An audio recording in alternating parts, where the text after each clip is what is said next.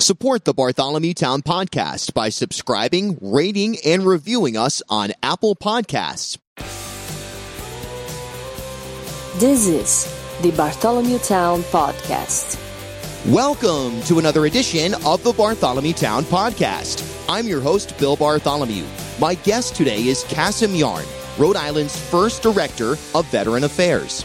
In his role as director, Kaşım oversees several key initiatives, such as Rhode Island's Veterans Resource Center, the Rhode Island Veterans Home, and the Rhode Island Veterans Memorial Cemetery, serving as a connector between the state and Rhode Island's 61,000-plus veterans. But his broader impact as a publicly visible member of the Raimondo administration's cabinet, from his hands-on work with homeless veterans to sporting hilarious costumes at state functions, also caught my attention and serves as a portal into some of the specific work being conducted within the current administration. With seemingly ubiquitous admiration and a highly respectable ground game, I was curious about Kaşım's background and how it informs his approach to serving Rhode Island's veterans and their families, as well as his overall role as a cabinet member.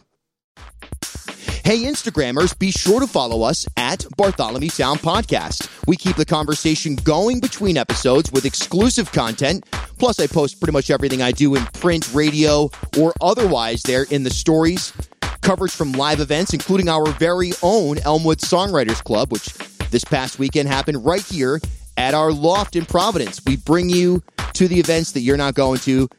Instagram at Bartholomew Town Podcast. All right, without further ado, my sit-down conversation with Rhode Island Director of Veterans Affairs, Kaşım Yarn. I grew up in Jackson, Mississippi. You know, it's kind of symbolic as we approach MLK Day on the weekend and being reflected being an African American male, sense of responsibility, sense of duty. But in order to be cognizant to plot out a course for the future, we got to be cognizant of the past. And growing up from Mississippi, a lot of Dr. King's words echoes today in terms of a person being judged by the content of the character, not by the color, by the gender. And that means something. Growing up from Mississippi, who has a historical past in terms of almost every speech that Dr. King talked about, he used Mississippi as a major talking point, and not a good way. So early on in my life, I realized, hey, I'm an adult. I'm going to be an adult. And I needed to be, what else is there in the world that's going on? Is the Mississippi going to define who I am long term? So I joined the Navy.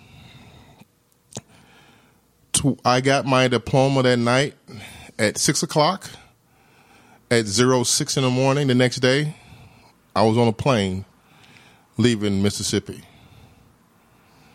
And I was part of an organization, Great Lakes, Illinois. I remember I could probably walk through that entire experience like it was yesterday.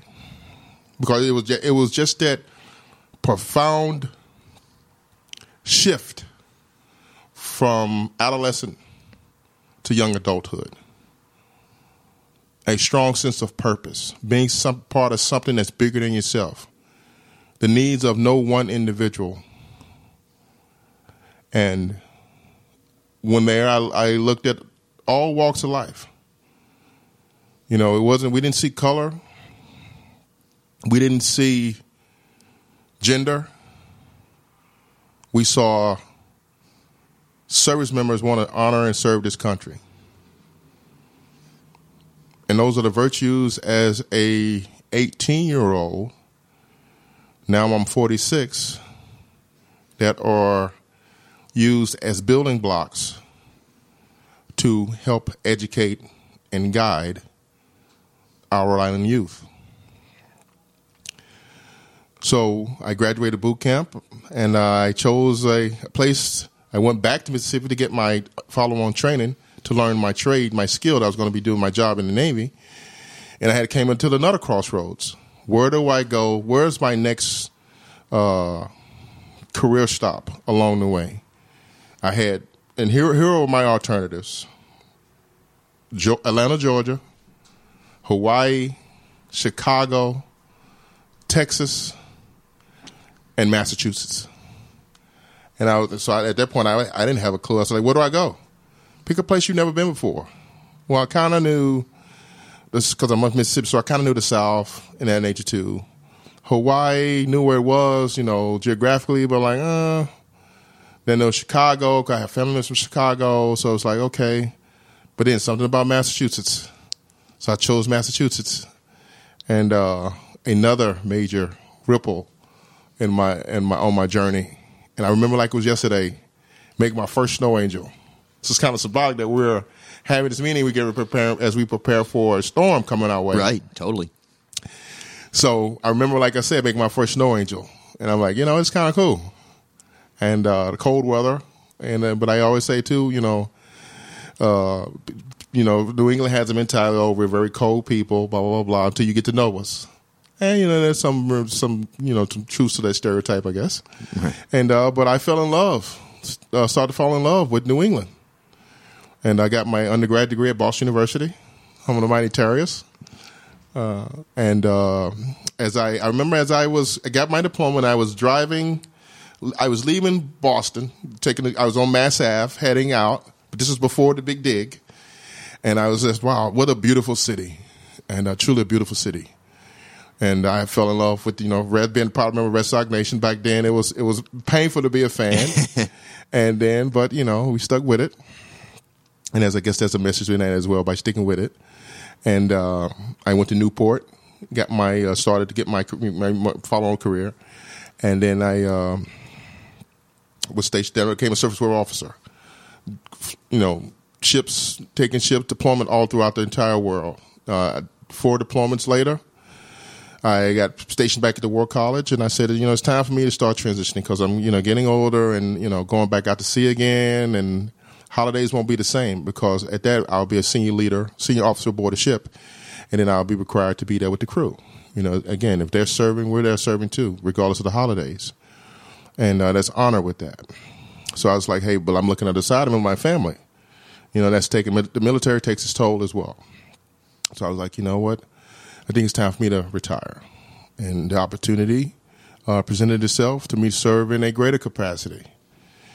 But, now looking back at it now, essentially 3 years ago, or 4 years ago when the process started, but 3 years ago now, I look at it and, it was the best decision I ever made. And I get to serve a state that's given me so much. My wife's from Rhode Island. Our children were educated in the public school system here in Rhode Island. Our home is in Rhode Island. I don't own any other homes anywhere else. No desire to live anywhere else. Yes, I do. I love the beach. Being a sailor, sand and the beach, they kind of go hand in hand. But the thing is about making Rhode Island better. And a part of the Governor Ronald's team that our charge is to make Rhode Island better, so that all Rhode Islanders can make it here in Rhode Island. And my little niche is our veterans. Like for example, our Rhode Island population is a little bit over 1 million, whereas, in Massachusetts, their veteran population is at 300,000. So per capita, same percentages relative to the number. So when I talk about, I'm always relative. When I talk with numbers, it's always relative. So relative to this, relative to the Joneses, here's where we are. And I love the ability to assess where we are too. And I think that's being a good steward for the taxpayer. But also it makes me a realistic leader also because, hey, we're making progress. 3 years ago, we didn't have a stage director. Now we do. 3 years ago, we didn't have a new veterans home. Now we do.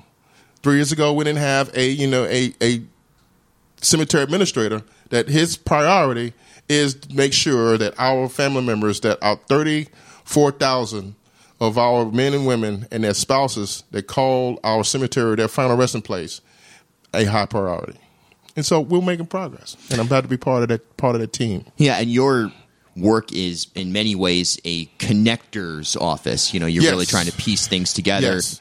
Well, I look at, so I'm a part of it overall, Human Health Services Directorate. We're in the people business. And so we're all connected. And the governor said this in her inauguration speech, a small state like ours, that needs to be our strength.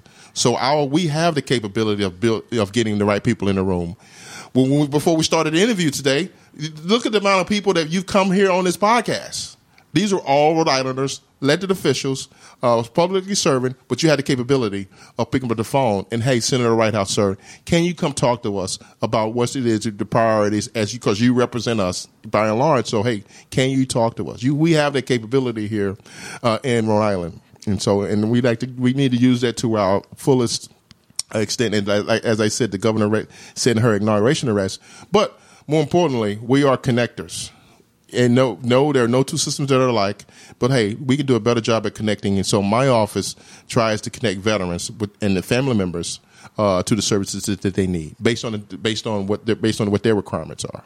And what are the main operations that you oversee? Obviously, the Veterans Cemetery in Exeter, right, and everything in between. Yep. And so. They are 13 categories. So we define those by 13 categories. So they're from anything from helping out with homelessness to helping out with education to employment, healthcare, full spectrum. And so, but I like to look at it because there are no two veterans that are alike. Same with their family members. I look at it in terms of demographics. For example, our 61,000 of our veteran population, 70% of them are over the age of 55. That's a different dynamic, right? The majority of that group, they don't email on a frequent basis, check in, apps. When you say to what's an app, they think about an appetizer from a local restaurant versus an app for your smartphone. Right. And things and those are the nuances associated with that. In checking with automation, going to the internet, doing those things, that's not their forte. Right. But they love reading newspapers, reading articles, getting together at social gatherings, social events, whereas the younger generation of that population are uniquely different. A little bit different on priorities. They are well-versed at checking email, using smartphones, using iPhones, Samsung's phone, what have you, to get information at a rapid pace. So my services have got to be full spectrum to take care for our elderly population that aren't reliant on those services, whereas our younger population, to make sure we are leading the tip of the spear and leading edge when it comes to innovation, getting outreach, providing updates, utilizing social media, utilizing our internet, our website to get information to them in a timely manner and update it continuously. Right, and it's that transition from the analog age to the digital age. I'm right at the back end of where I had, cassette player or whatever for a few years, and I remember operating purely on that level, if you will. Having to fast forward, to pause, and stuff like that. Remember, saving certain songs, you had to save it. Oh, totally. Yeah. Recording off the radio, whatever it was, all the way. But, and of course, cell phone I remember getting a flip phone in 2001 or 2 or whatever it was. So now, this is obviously the most generic evaluation of modern history, but at the same time, it's very practical. And so as any company, Fortune 500 company that's successful, the ability for them to go through those transitionary periods and to not be to be a leader in that area. It's going to take some steps, but you got to be cognizant of what's going on in the environment. And technology is a force multiplier. It can be the ability to get information out and to get people together. And but in Rhode Island, you have that capability. It multiplies that 7 times because we are a small state. We have the capability of getting together. Yes, we do have to drive all the way 20 minutes somewhere, but at the end of the day, it's easier because we don't. For example, a place like Texas, you can be driving 2 hours and still in the same city. Right. So I like to leverage those capabilities on behalf of our veterans and families. Yeah, that's interesting. Lieutenant Governor McKee, when I first met him, he referred to the 39 cities and towns and how you really can access each one of those. And that's really true. I've been trying to practice that as well. Make sure I am in each town as often as I can be and connecting. Absolutely. They're all unique, and you'll get a Scituate versus an East Greenwich. So one of the first things that I did when the governor made the appointment, I visited every municipality in this state. And I met with each. I sat down, got on the administrator's calendar, the managers, the mayors, and the town councils, the city councils, and we just talked about, introduced myself, told them about my services, my office, and to be your backstop. If a veteran has any questions, comments, concerns, here's my card, and let's build a partnership. The second time I visited those municipalities, I did a town hall. So to which that I let the municipality choose the location because it's essential to what defines them as a municipality. Some, for example, some choose the town hall, some choose the senior center. And so those that have vibrant senior center, that's a focal point in the community.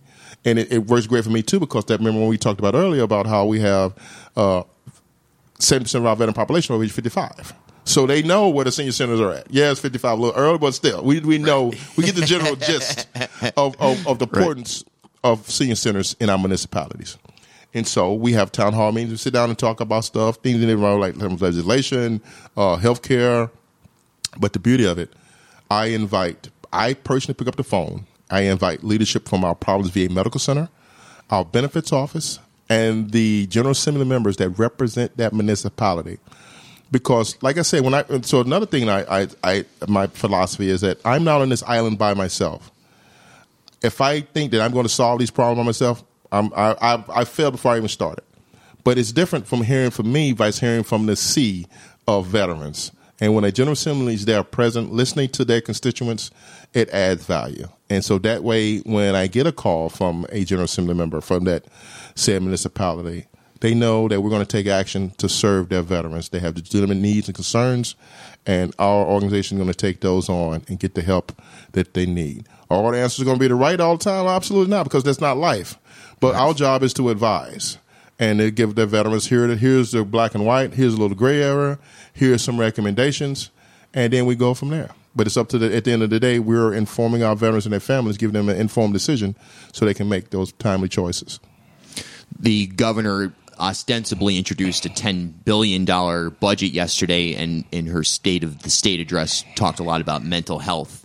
Do you feel like within both the context of the $10 billion and then in the context of mental health, there's going to be enough attention paid to veterans in those two areas? Well, this has been long overdue. Earlier last year, back in May timeframe, the governor sent out signed an executive order for tasking her cabinet members to go out into the community, to listen, to talk about mental health. And as a 25-year Navy veteran, 6'5", 300-pound guy that says, "Hey, you can't cry in public." Yeah, that's considered weak. Are you soft? Or something's wrong with you? Mm-hmm. That bravado, that machismo associated with that. Well, in reality, that's the wrong approach. And it's okay not to be okay. And we live in a world now that we safe to say we can come out and say that I have an issue and I need help. But it's up to us as officials, as leaders in any capacity, be a coworker, subordinate, senior, what have you, a Rhode Islander. If you see someone that's struggling, it's up to us to get that help and need it. And I think the governor's budget tries to achieve just that. And the ability for us to provide those services. We've identified there's some potential seams out there, some gaps, and so we're working together to try to close those gaps, to bring our community together. And we talk about it at the adult level, but it's still in our youth, to give them a vehicle, a voice to say, I'm not okay, there's some issues, and let's get some help. And we need to provide the resources for them in order to get that help. Yeah, she'd mentioned that it's tougher to be a kid now these days than it was when I was in high school or when you were in high school. Oh, yeah, but we talk about the technology it's a contributing factor. There's studies out there told in terms of the, where those spike in terms of healthcare, and social media plays a role in that, providing healthcare, but a total quality of health, having a stable job, having the ability for education, all of those issues with stress. And those things are multipliers that will inhibit someone to being a productive citizen. And so we can start to identify what those barriers are, put resources in place, then it makes it more easier for those to get the help that they need in a timely manner so they can be productive Rhode Islanders. Do you feel like you have a good working relationship? And I mean, I know I see you on Twitter. You certainly seem to be beloved amongst, the Rhode Island political inside baseball people, if you will. I look at life that Kaşım, you can only control what you can control. What did you do today? I got to be able to look myself in the mirror and say, Kaşım, I did my very best. Yep. That means, what am I contributing? I'm going to be part of the team, or I'm going to be a detractor. and have a positive. My glass is always half full. I grew up poor on product for the welfare system. Education was number one priority, and work. Now, there is no, in terms of the socioeconomics, living as a Southern boy in Mississippi. And when I say boy, every person in Mississippi is called a boy in that regard too. So there are some issues associated around that term in itself in today's world. But I love working public service. I work together. And my door is always open to help others to do more. So if I see another one of my fellow cabinet members that needs some help, my job is to help them, because I hope someday that if I may have issues, that they're going to be there and got my back. Also, that's good governance. We're a small state.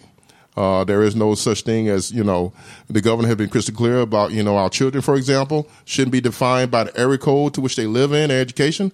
I mean, that should echo to the heavens, in that regard too. So, but what is Kaşım doing to be part of the team, to bring the team together and to be a force multiplier, not a force divider?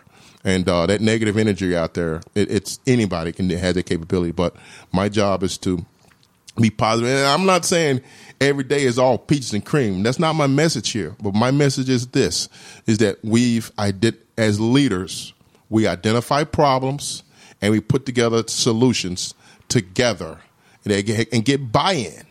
You got to have buy-in. If you don't have buy-in, we've already failed. But we've got to get for all the stakeholders in the room in order to come up with a collective decision. And I say this all the time. Behind closed doors, we agree to disagree. But when we walk through those doors as taxpayers, as stewards for the taxpayer, we need to have a united front. And that's the military. Well, that's the military ethos and supporting the boss, but more importantly, supporting each other. And like I said, I have no problem with rolling up my sleeves and getting dirty. That means putting on a costume to get in full regalia to do a Christmas tree lighting, or as opposed to standing tall for those that are homeless, those that are impoverished, those that have mental health issues, to be their voice for them as well, and to champion those causes. That's my job. You ever think you'd run for governor? So when I said to myself, when I first took the position, because this is a key role, but I was having dinner. I had got home like 7:30, having dinner, finishing up the news, and my wife was washing dishes. And I looked up at her and I said, "Dear, if I ever come home and say to you, I'm running for public office, I want you to come take that frying pan, walk around the counter, and hit me in the back of the head with it." Yeah. And so the answer to that question is, I have zero desire to run for any public office in this state or any state in that matter. Yeah, just keep working in the capacity you are to make an impact. Absolutely. Director, thank you so much for your time. Really appreciate it. Great to hang out. Look forward to seeing your costumes this year. Stay tuned on social media. That's all for this episode. As always, thank you for listening, and we'll talk soon.